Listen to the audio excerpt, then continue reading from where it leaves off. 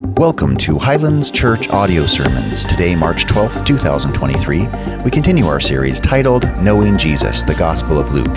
Today's sermon, Faithful to the Lord, will be taught to us by Pastor Thomas Slager out of Luke chapter 2, verses 22 through 40. But first, here's a quick recap of last week's sermon. It says, and the shepherds returned, glorifying and praising God for all they had heard and seen that had been told them. So in other words, their lives are changed completely. They're praising God. They're telling every single person. They're declaring the glory of God. Here's the thing. Every single time you and I stop and open up God's word and you recognize who we are and who God is, you ought to praise. You've got the angel's reaction, which is praise. You've got the shepherd's reaction, which is praise. You got Mary's reaction, which is this loving devotion, which translated praise. But there's one more. Yours. You've heard the story. The question is, what are you going to do with the king?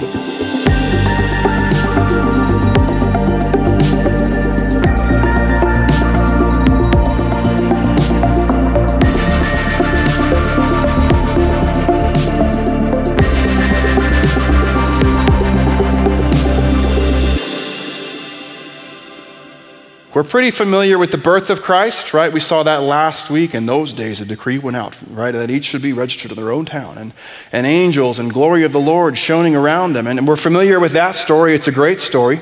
And we're probably familiar with the story that happens next, the time that Mary and Joseph leave Jesus, the Son of God, in a town like 3 towns away. We're probably familiar with that story, but the story we see today might be one we're a bit more unfamiliar with. Before we get into that, I want to ask you a question. Think back to when you were a kid, or even think to right now. Who were some of your childhood idols? Who were your idols? And I know we're not supposed to have those, and it's bad. No other gods before me, no false gods. But who were those people you looked to, those people you wanted to be like? You got someone in your head? Okay, if you're not ashamed about it, share it to the person next to you. Otherwise, you keep that to yourself this morning. I'll share mine with you. I grew up playing a lot of sports, so my idols were typically athletes. Frank Thomas, great first baseman, and I wanted to be like him. Or Jeremy Roenick, incredible hockey player, and also really good at fighting people and beating them up while on the ice.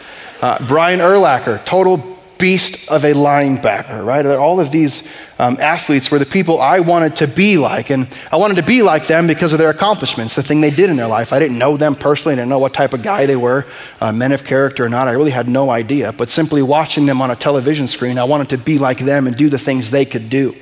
I wanted to be able to hit someone like Brian Urlacher could hit someone. I wanted to be able to score like Roenick could score. I wanted to be like Mike. I mean, goodness, who didn't want to be like Mike? Everyone wanted to be like Michael Jordan. But now I look back on my life and I realize the people I've looked up to, it's not necessarily the people I idolized in my youth. It's more so these people we think about as role models, right? Not just the people who did great things so you want to be like them, but people based on who they were, you wanted to be like them. I think of 2 really important ones in my life. The first was a woman by the name of Jan. Jan was my 6th grade Bible teacher.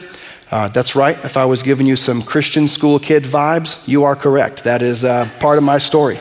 My Bible teacher, Jan, we'd show up for Bible class and she'd say, hey, we're going to pray today. It's nothing new. We're going to pray before we hop into the lesson. No, we're just going to pray. And we'd sit there for like 45 minutes. Okay, and as a kid praying, 45 minutes is long. And you know what? As an adult, praying, 45 minutes can still seem a little bit long. But I mean, we'd started down this path beginning of the school year, and we'd show up and we'd just pray. And we just pray, and we just pray, and we just pray. And I found myself over the course of this semester just kind of leaning into this idea of seeking the Lord and praying and being with the Lord. And before long, it was comfortable to go 5, 10, 20, 30, 45 minutes. Learned a lot from her, of just being faithful, of trusting the Lord and going to the Lord. Another person I looked up to, a role model for me, was my football coach, Mike. Coach Mike is also with the Lord. He went home to be with the Lord just a couple weeks ago. And I have realized as an adult that Coach Mike used football as an excuse to disciple boys towards Jesus. While he was teaching us to play football, he was teaching us something far greater. He was teaching us who the Lord was and what it looked like for us to be faithful to him. Now, why do I say all of that? Because in the story we see today, we're going to see three characters that we see them to be incredible examples of faith. And it's people we wouldn't normally turn to, or probably some people we might not even know. When we think of faithful examples in the scriptures, you might think Hebrews chapter 11, right? It's called the Hall of Faith. That's like the Hall of Fame for Christian believers in church history, and we see all the wonderful things these people did. So you might think of that as a place to go to see these wonderful examples of faith and walking with the Lord. But what we see today at the second half of Luke chapter 2, verses 22 through 40, is three unlikely characters we probably wouldn't see as incredible examples of faith for us. So that's where we're going to go today. Three incredibly faithful examples of what it looks like to follow the Lord, but at center stage of each of their life and center stage, of course, of our morning this morning is going to be Jesus Christ. Let me pray for us, and then we'll hop into Luke chapter 2, verses 22 through 40. God, thank you for this morning. God, we thank you that your mercies are new morning after morning, day after day. God, we're thankful for your faithfulness. God, you don't fail, you can't fail. God, when we're faithless, you remain faithful. God, if I have friends this morning who are walking through a valley, would they be encouraged and reminded that you're with them, that you're faithful? And God, the friends who are celebrating and rejoicing on the mountaintop, would they too see that they're there because you're with them? Would they bring glory, honor, praise to you and no one else? God, help us see these examples this morning, these incredible examples of faith, and God, through their stories, would we be encouraged too to be faithful in our own life as we seek and follow our faithful God. We love you. In Jesus' name we pray. Amen. Like I said, three examples of faith. We're going to see what it looks like to be faithful unto the Lord. The first group of characters we're probably familiar with. You've probably heard them, Mary, Joseph, and Jesus. The second character is a man by the name of Simeon. You may be unfamiliar with Simeon. And the third character, which we're probably most unfamiliar with, is a woman by the name of Anna. Let's look at the first one first, Mary, Jesus, and Joseph. What we see from Mary and Joseph is that they submitted themselves to the Lord. This is how they showed themselves to be faithful. They submitted themselves to the Lord. You'll see in your notes and also in the text here, they're submitting to the law of the Lord. It's repeated 3 times, law of Moses, law of the Lord, law of the Lord. At the end of our passage today, we see also law of the Lord. It's not just the book they were committed to, it's the author of the book. It's the one who said it, it's the one who spoke it, it's the one who wrote it. They were faithful to the Lord himself. Verse 22, it begins like this. And when the time came for their purification, according to the law of Moses, they brought him up to Jerusalem to present him to the Lord, as it is written in the law of the Lord. Every male who opens the womb shall be called holy to the Lord. And to offer a sacrifice according to what is said in the law of the Lord, a pair of turtle doves or 2 young pigeons. Here's what we see from Mary and Joseph. They're submitting themselves to the Lord by doing everything by the book. Okay, by this book. They're going to do the things that God has called them to do because they are seeking to follow God. It says that they go to Jerusalem for purification rites. If you were to read Leviticus chapter 12, you'd see this whole thing where you'd have to travel and go present yourself and offer sacrifices for your new child. Or you'd see Exodus 13, the first male born would be called holy unto the Lord. So they're going to do everything exactly by the book. Now, this is narrative. We talked about this in the beginning of Luke. These are really great stories. And while it's people living out this life of faith, the things that they do are not necessarily exactly things that we are meant to do or have to do. Okay, we are on this side of the cross. We are new covenant believers trusting in the blood of Christ as his sacrifice for our salvation. People on the other side of the cross were looking towards that sacrifice and throughout that time offering sacrifices the way that God had told them. So starting next week, we're not going to start offering turtle doves and pigeons every time we have new children. That's not the point.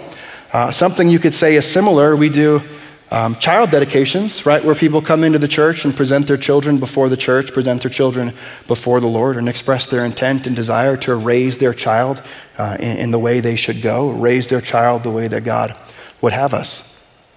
So while we don't necessarily need to look at exactly what Mary and Joseph did, we can learn from their example and see just how they were faithful to the Lord by being faithful to the law of the Lord.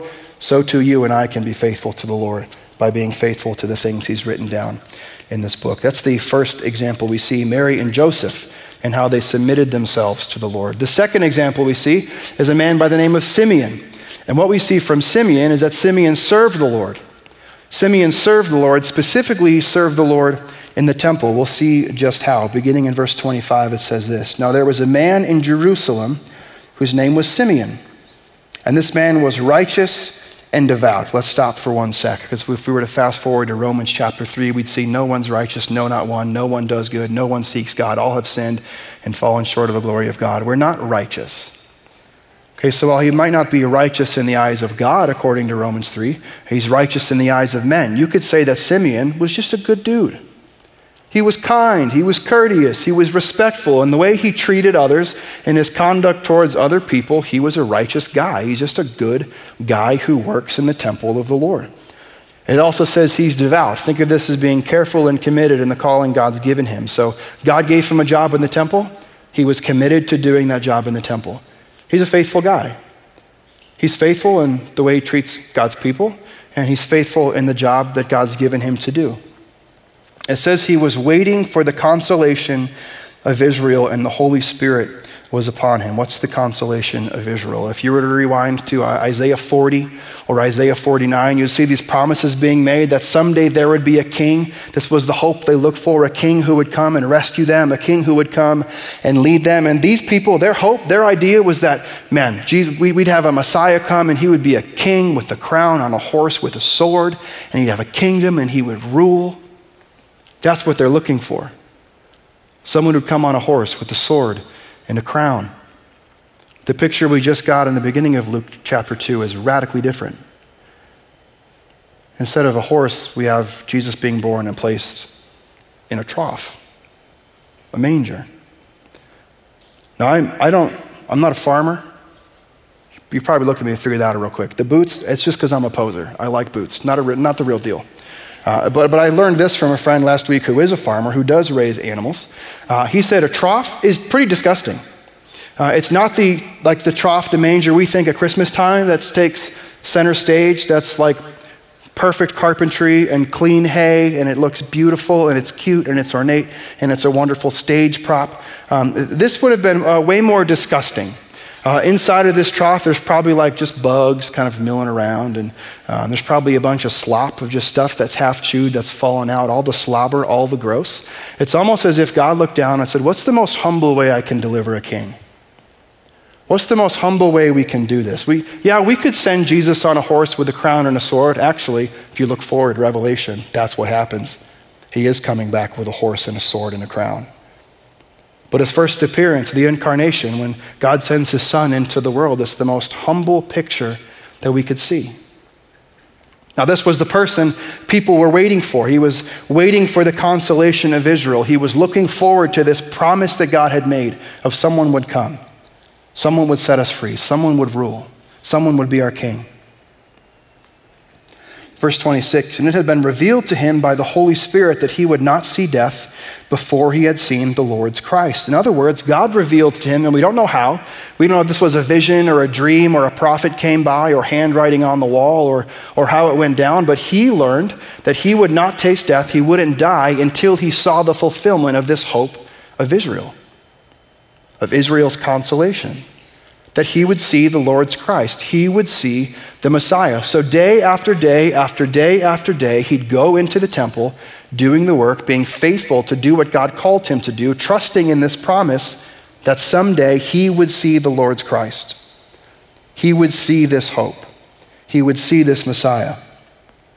And he came in the Spirit into the temple, and when the parents, this is Mary and Joseph presenting Jesus, and when the parents brought in the child Jesus to do for him according to the custom of the law, there you go again, Mary and Joseph, faithful to the law, he took him up in his arms and blessed God, and he said this. So here's the scene, right? You have Simeon serving in the temple day after day, looking forward, this hope of Israel, the consolation of Israel, knowing a king was coming. And day after day, waiting in the temple, knowing that God's made this promise, someday you will see the Lord's Christ. Someday you will see salvation. Someday you will see this Messiah. Mary and Joseph walk in at the same time, Simeon being led in the Spirit into the temple. He holds Jesus for the rites of these purification, these sacrifices that were to be made. And here's what he says. Lord, now you are letting your servant depart in peace according to your word. Lord, you promised I wouldn't taste death until I've seen salvation. And now you've done it.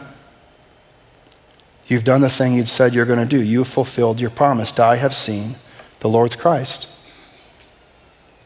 Now, it's interesting. It says you're letting your servant depart in peace. He's either saying one of two things. One, much like Paul said, to live is Christ, to die is gain. That's the sentiment he's expressing is, man, I can die now. I can be done. This is the work you've called me to do. Lord, I've completed it. Man, I can come home now. Or it's the sentiment of, you just can't get better than this. Right? A poor analogy would be like playing golf on the golf course. You hit the best shot of your life, and you're like, well, we're done. Can't get any better than that. Why keep playing?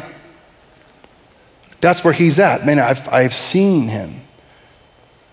I've seen the story come true. God has delivered what he said he would. Why is he so excited? Verse 30, it says, for my eyes have seen your salvation.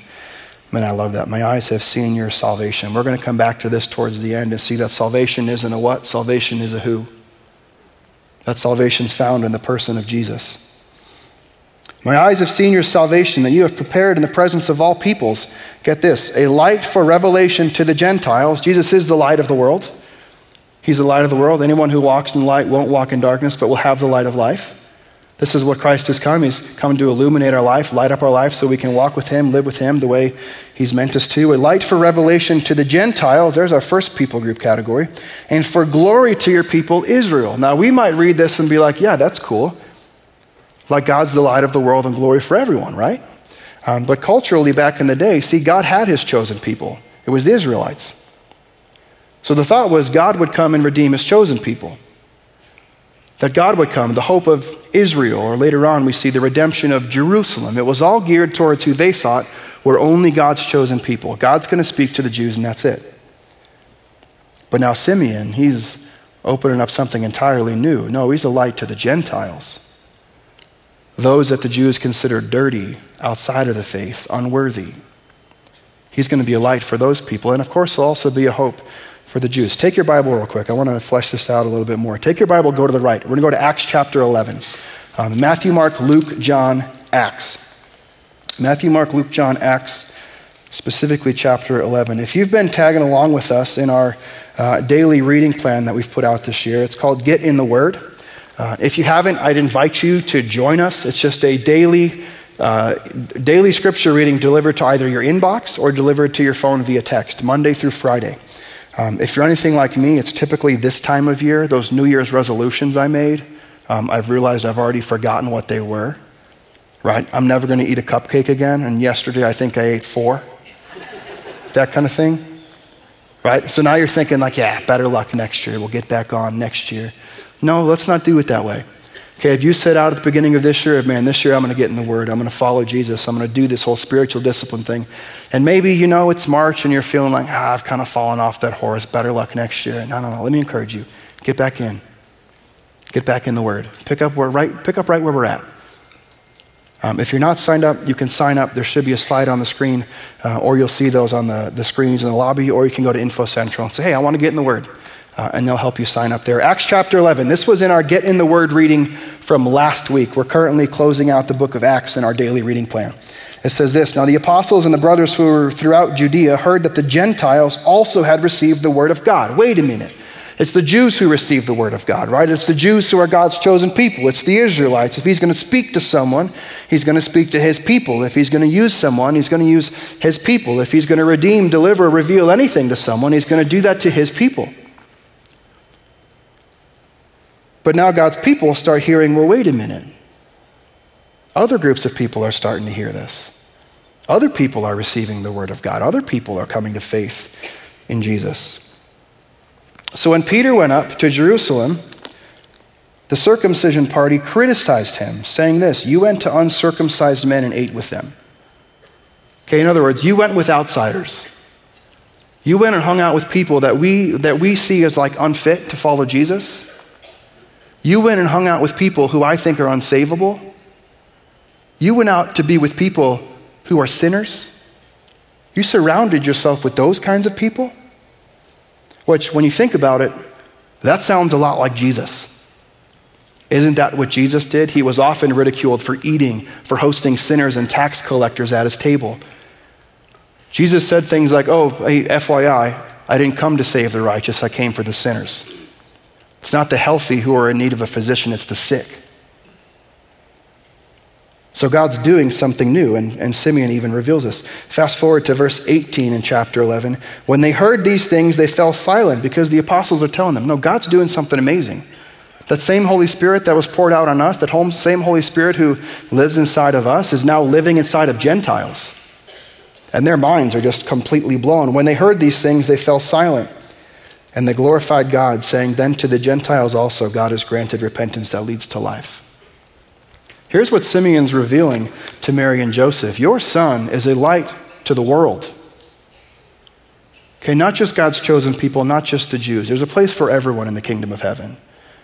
There's a place for everyone, all walks of life, to sit at the table with Jesus. Verse 33, and his father and mother marveled at what was said about him.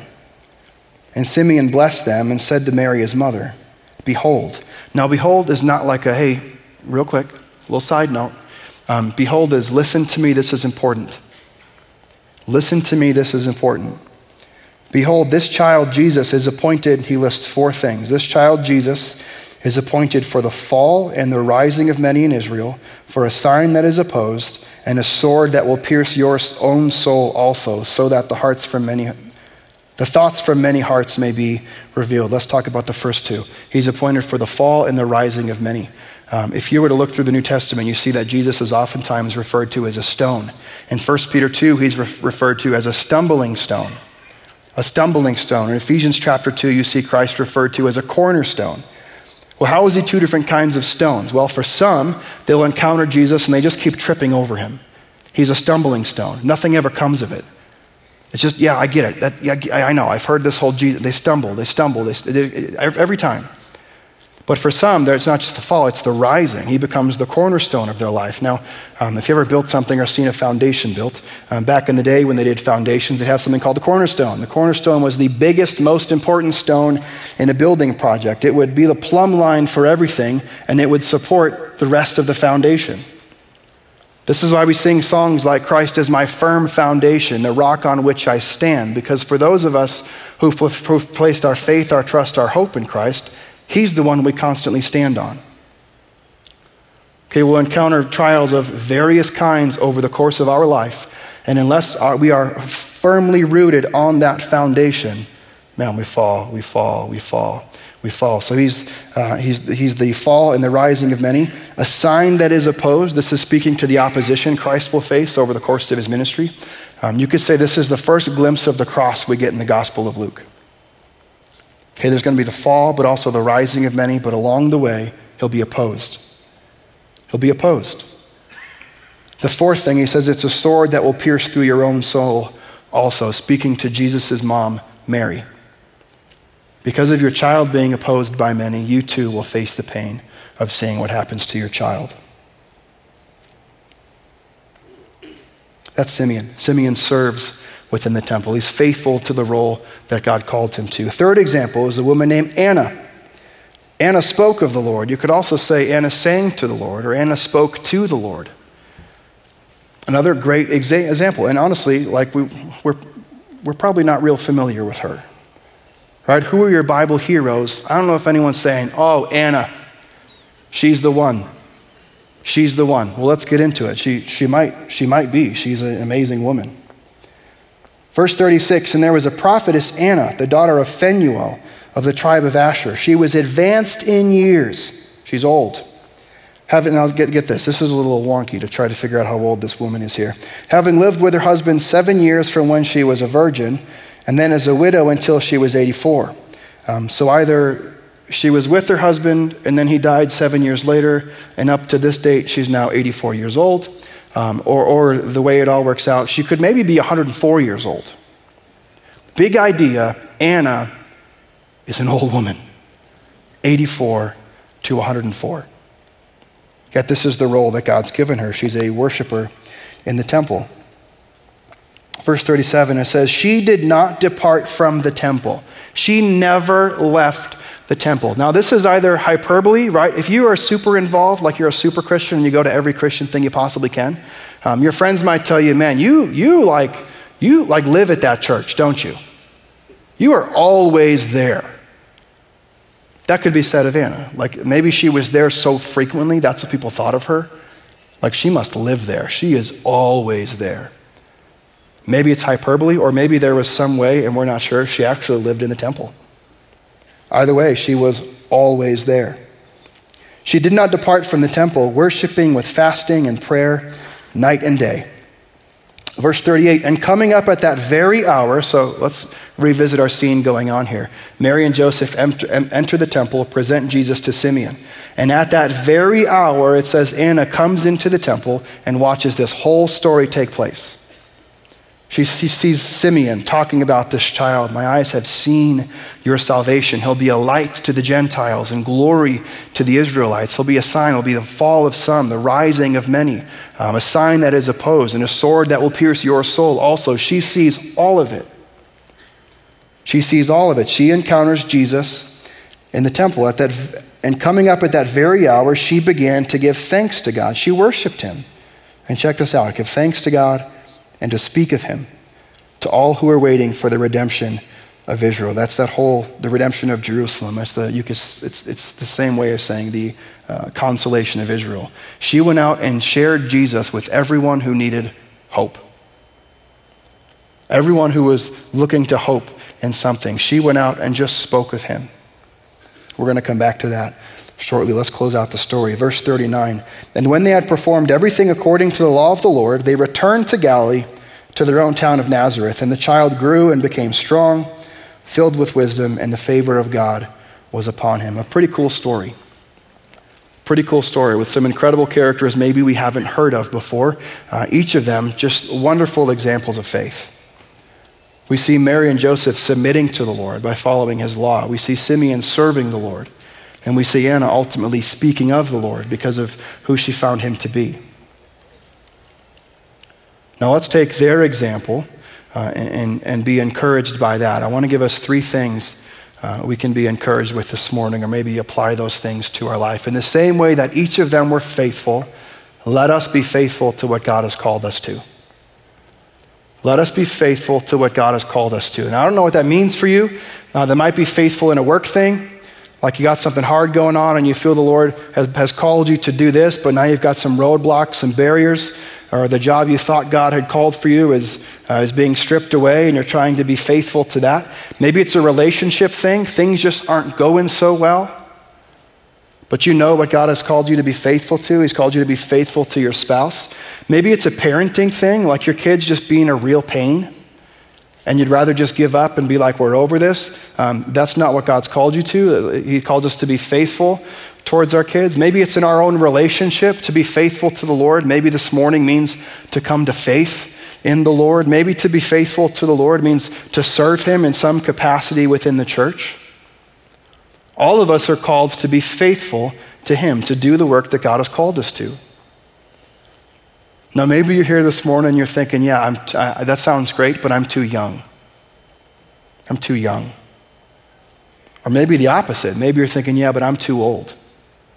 Let me share one of my favorite scriptures with you. 1 Timothy chapter 4, verse 12, up on the screen, it says this: let no one despise you for your youth. Growing up, I learned this NIV. Let no one look down on you. Don't let anyone look down on you because of your age, but set the believers an example in speech, in conduct, in love, in faith, in purity. No one's too young to be used by the Lord. No one. And no one's too old to be used by the Lord. So maybe you're here this morning, you're like a first quarter Christian, pretty new in this whole thing. Maybe you're a fourth quarter Christian. Okay, Anna was potentially 104 years old, fully committed to doing the work that God called her to. Sure, there were people in her life who said, you're too old. You're too old for this. Mary, Jesus' mom, might have been 14. Too young? No one's too young. No one's too old. Let's be faithful to the work that God has called us to. Let me encourage you one more area to be faithful to. We feel, church leadership is feeling like the Lord is calling us to be faithful in prayer. Just prayer. If you've been watching the news or reading Christian articles or on Facebook, there's been this whole thing in the last month that broke out called the Asbury Revival. It was essentially a chapel service that never stopped. People couldn't leave, not because they locked the doors on them. They couldn't leave because they didn't want to. And this thing grew and grew and grew and grew, and for 24 hours, they've just been having chapel service. Seems like God might be doing something. We want to pray for that whatever that something is God is doing, that we'd continue seeing that. So we want to pray for revival in our country. We want to see people come back to Jesus, the real Jesus, the one that's in this book, the one that we preach every Sunday. Not the Jesus we'd hope him to be like, but the Jesus he actually is. We want to pray that there would be a revival in our country, that more and more people would begin following Jesus all over our country. And what's pretty neat is that we are hearing stories of not just revival in outside of the country, but even hearing some cool things about here. I talked to one of my college pastors I did InterVarsity with, and he said, over at ASU, we're seeing a growing number of people come to faith. God's just stirring in people's hearts. For the first time, for whatever reason, they're seeing salvation in Christ and in Christ alone. We want to pray for the valley. We want to pray for all the churches here that are preaching the gospel, that God would bless them, that God would bless their leadership teams, that God would keep them safe, that God would use them in mighty ways as they preach the gospel, that many would come to faith. Why would you do that? Isn't this a competition thing? No, it's not. It's not. We're all serving King Jesus, and King Jesus has one church. Not 1,000 of them, not 1,000,000 of them. King Jesus has one church. He has one kingdom, and that's the kingdom we want to see grow. We want to see it happen here in the valley. And something amazing will happen. Someone will come here to Highlands Church and hear us preach the gospel and give people an opportunity to respond, and they'll say, "Cool story, bro," and they'll leave. And then they'll show up at Illuminate, and my friend Jason will preach the same message, and they won't say, "Yeah, cool story, bro." They'll respond in faith and give their life to Jesus. I mean, I want to pray God uses that place and blesses that man as he shares the gospel. Someone might come here, then go to Illuminate and say the same thing. "Hey, cool story, bro. Let's try a different one." Lands at SBC. Jamie's preaching. Same gospel, preaching Jesus. And for whatever reason, that's the day. That's the moment that person comes to Christ. We want to see God use his church all over the valley, especially leading up to Easter. And because we serve here, 85255, living right here at 9050 East Pinnacle Peak, because this is our family's house of worship, we want to see God use this place as well, and God use these people as well. We want to see people come to faith in Jesus. So here's what we're doing as we feel called to pray. We're going to open up a prayer room on campus for the next month leading into Easter. For some of you, that might be a totally new thing. What's a prayer room? For other of you, you've been like, "I've been praying we'd have a prayer room." Well, the answer to your prayers, right? If it's going to be exciting. Yeah, there you go. There's your prayer people. It's going to be cool. Here's what we're doing. We're opening the Rock House. And the Rock House is located in the Children's Building. The Children's Building is the one that has a playground. Okay, that's right over here. It's the west side of our campus. And our prayer room is going to be open Monday through Thursday from 9 o'clock to 5 o'clock. And we know that may work for some of you. It may not work for others. It might need to be a lunch hour thing or whatever it is. That's totally fine. And if you can't get up here, that's fine too. It's not like God hears you louder in a prayer room. That's not how it works. But just like Jesus often withdrew to desolate places to pray, we want to open up a place that's distraction-free. Not that we're considered a desolate place, but it's just a quiet, still place for you to go seek the Lord and pray for those things that we talked about. Again, Monday through Thursday, 9 o'clock to 5 o'clock. Thursday evening before our Thursday night service, we'll do a guided prayer time from 5:30 to 6:30. That'll meet right out in the amphitheater by the baptismal. That might involve worship. It might involve a prayer walk. It might involve praying with one another and for one another. We're not totally sure. All we know is that it seems like God is doing something in our country. It seems like God is doing something in the valley. And it seems like God is doing something at our church. And we want to be faithful with it. So I'd invite you to pray with us as this whole thing happens. Yeah, glory to God, right? Let's be faithful to what God has called us. Second encouragement is this. Let's speak of him. Let's speak of him. This is what Anna did. Anna essentially came into church, encountered Jesus, left church, and spoke of him to whoever needed hope. Let's do the same. Let's come into this place as frequent as we do, encounter the Lord, hear the word of the Lord, pray to the Lord, worship the Lord. And then when we leave, would we not leave Jesus here? I know that's not how it works. Holy Spirit's living inside you. You can't be like, you stay. That's not how it works. But all too often, that's what we do. We come in this place, get encouraged, get motivated. We get revved up to go preach the gospel, but then we leave him here. Let's not do that. When we leave today, let's go out into the world, into our workplace, into our community, into our home, into our gym, country club, restaurant, wherever God has you, and be faithful and speak of him. To who? The ones who are cleaned up and look like they'll respond? No, to all nations, to everyone. This is what Jesus said, Matthew 28, go into all nations and make disciples. Make disciples of all nations, all people, all backgrounds, all upbringings, every race, every creed, every color, everything. Open your mouth and speak of him. Tell people who he is, what he's done in your life. Speak of who you know Jesus to be and see what might come of it. Our world needs hope. Would we speak of him? Third encouragement I want to give some of you this morning, I want to encourage you to see salvation in Jesus Christ for the first time in your life. This is what Simeon did in verse 30. Holding Jesus, he said, I have seen salvation. I have seen the Lord. I have seen Jesus. That's where salvation is found. Salvation isn't found in our works. That's what Ephesians chapter 2, verses 8 and 9 say. By grace we've been saved through faith. It is a gift of God, not of our own doing, so any of us can boast. That's how we're saved, by grace through faith in Christ and Christ alone. It's not our actions. Okay, it's not like maybe you're in this place this morning and thinking, Jesus sounds great, I got to clean up my act first. No, you don't. Come to Jesus. He'll clean up your act if that's what he wants to do. If Jesus has seen what I've done, if Jesus has seen what's been done to me, he wouldn't want me. Let me tell you, he's seen it all. He wants you, loves you, knows you, cares for you, died to save you. Would you see salvation in Christ and in Christ alone this morning? We talk about this thing called the gospel a lot in the church. We try to preach the gospel every single weekend to give people an opportunity to respond. And the gospel is simply this. You and I have a problem. I hate to break that to you, but we got a problem.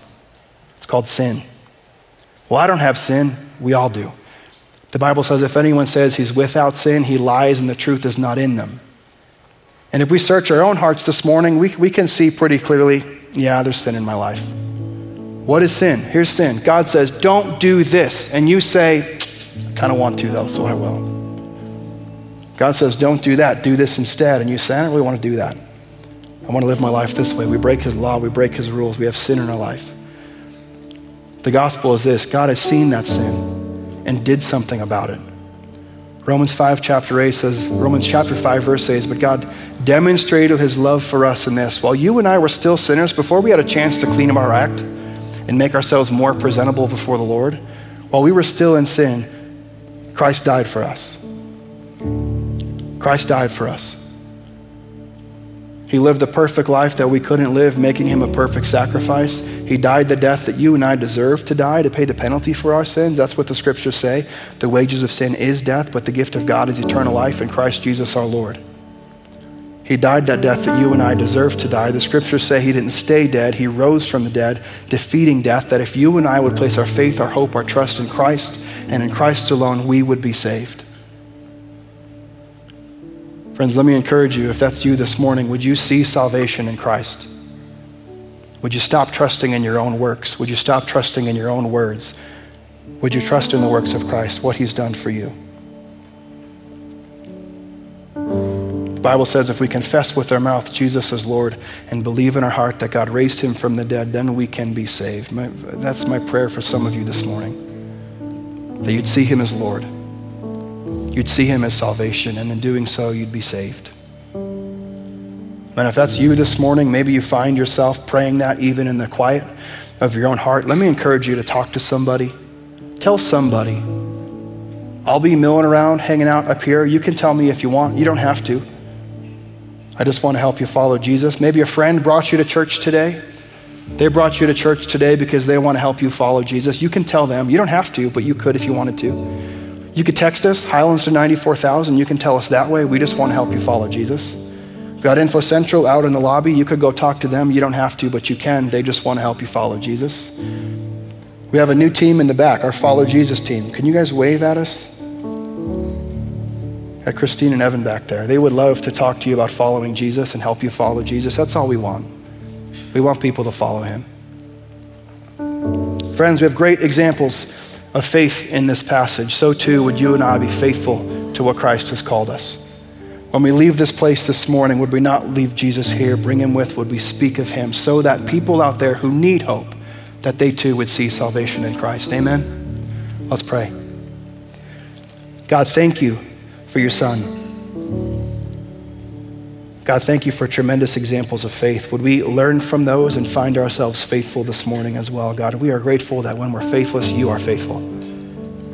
You never leave us, you never forsake us, you never let us down. You won't and you can. God, this morning, help us be found faithful. God, would you give us eyes to see the plan you have for our life, and would we stick to it?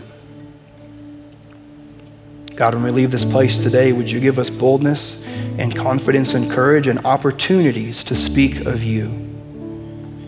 And God, when those opportunities come, we just pray that they would be so incredibly crystal clear, that we'd see the opportunities, that we take the opportunities and see what you do with them as we choose to speak of you.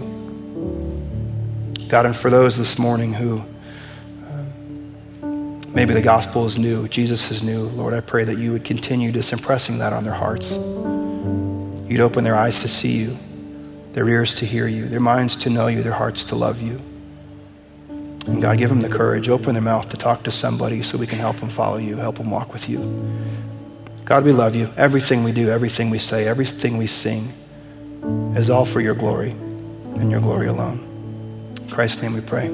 Amen. Do you stand and join us as we praise God for what he's done?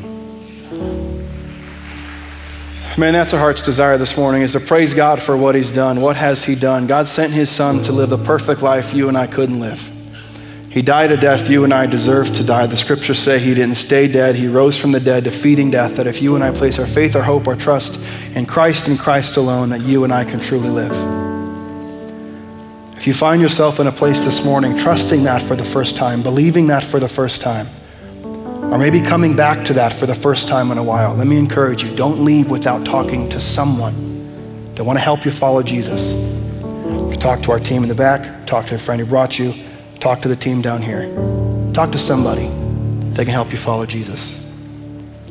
Friends, let us be found faithful this week. Just as our God is faithful to us, let us be found faithful to him. Let us speak of him with the opportunities that come up, that others may see salvation through our life and see salvation in Christ and in Christ alone. We love you guys. Love each other. Be faithful. Bye-bye.